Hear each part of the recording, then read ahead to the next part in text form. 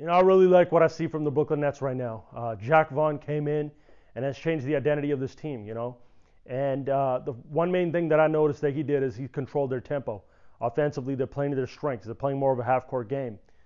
With Steve Nash, they're running to no avail, right? So now when you play with control and tempo, get guys involved, and you actually play with a purpose on offense, it just automatically switches your intensity defensively. You now have the energy to go back and defend and get stops and rotate for each other and play hard man to man, right? So it's crazy how much just switching your offensive tempo and playing a more controlled brand of offensive basketball can do for your defense. And that's again same pieces, but you're just seeing a team that is way more engaged, way more energized, and rotating and playing together on that end as a team, right? And that's what it's going to take. With this situation now, Durant's 40 actually means something. Kyrie's 40 actually means something. Whereas in their Nash's system, they were putting up these points, but it was empty at times because the other team was enabled the whole game to score with them. So a KD scoring 45 or a Kyrie scoring 35, like it doesn't mean as much because with Steve Nash's system where you just constantly run up and down, and many times to no avail, the other team's going to be getting buckets as well.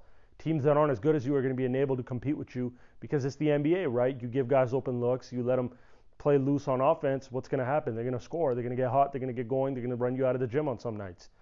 Now the Nets, it's like, okay, even though TJ Warren's still coming back, right? Like he's getting back into it. Ben Simmons, Seth Curry, Joe Harris, like these are guys that are still going to level up. They're still catching their, rhythm. And, when you have that, I think you have a good squad around this group. I think for the first time, outside of those few games of Harden, they have an infrastructure and a direction and an identity. Durant and Kyrie can now play in the half court together, go get combined for 60, 70, 80, and the other guys around that are going to eat. The other guys are going to benefit. They're going to have fun playing basketball. They're going to get open looks. They're going to be able to create for themselves at times, just because the attention that those two guys draw. I still think Durant's the best player in the world. Kyrie's the most skilled point guard we've ever seen. Now they're bringing that fire every single night.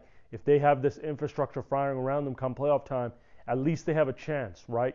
The last 2 years, the Nets didn't have a chance because the way they played, high-powered offense, other teams scoring on them, it put them out of games. It was an incomplete, broken team. That's why they got swept, right?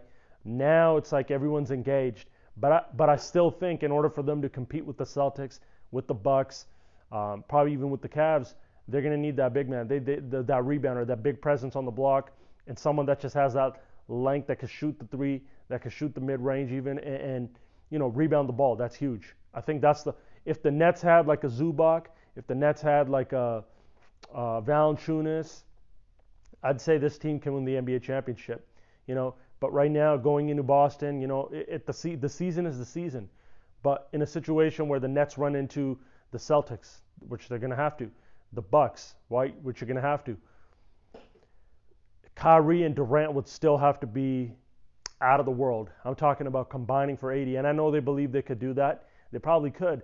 But for 7 games, you want to be able to give yourself a chance. And I think without a rebounder, without that big body, maybe they could go pick up a Miles Turner or Jakob Poeltl, maybe even Vucevic if the Bulls blow it up. These are guys that could really turn the Nets into a true contender. I think they have the 2 best players at their position in the game on their best night. Like those 2, Durant and Kyrie, are the 2 most skilled we've ever seen at their position. And they could go get you 45 or 50 in a playoff game.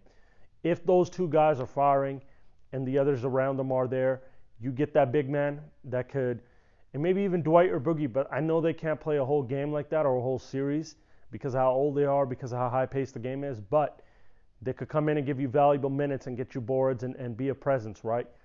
If you have that, I think the Nets going to any matchup having a chance just because of who those 2 guys are, and now you got a system engaged around them somewhat.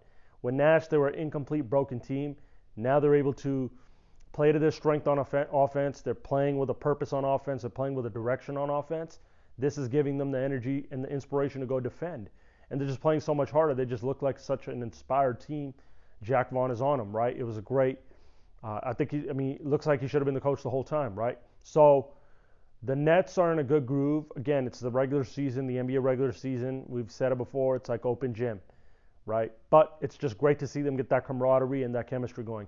Jared Allen would have been perfect right now, right? But look, with Durant and Kyrie, you want to go into series saying we have a chance just because we have Durant and Kyrie.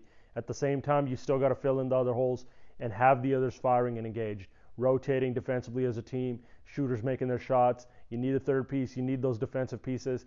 You need guys that can play off of them. And I think the Nets are building right now. So it'll be interesting to see where this goes. But I think they're like that one big man, that one rebounder away from being a championship level team.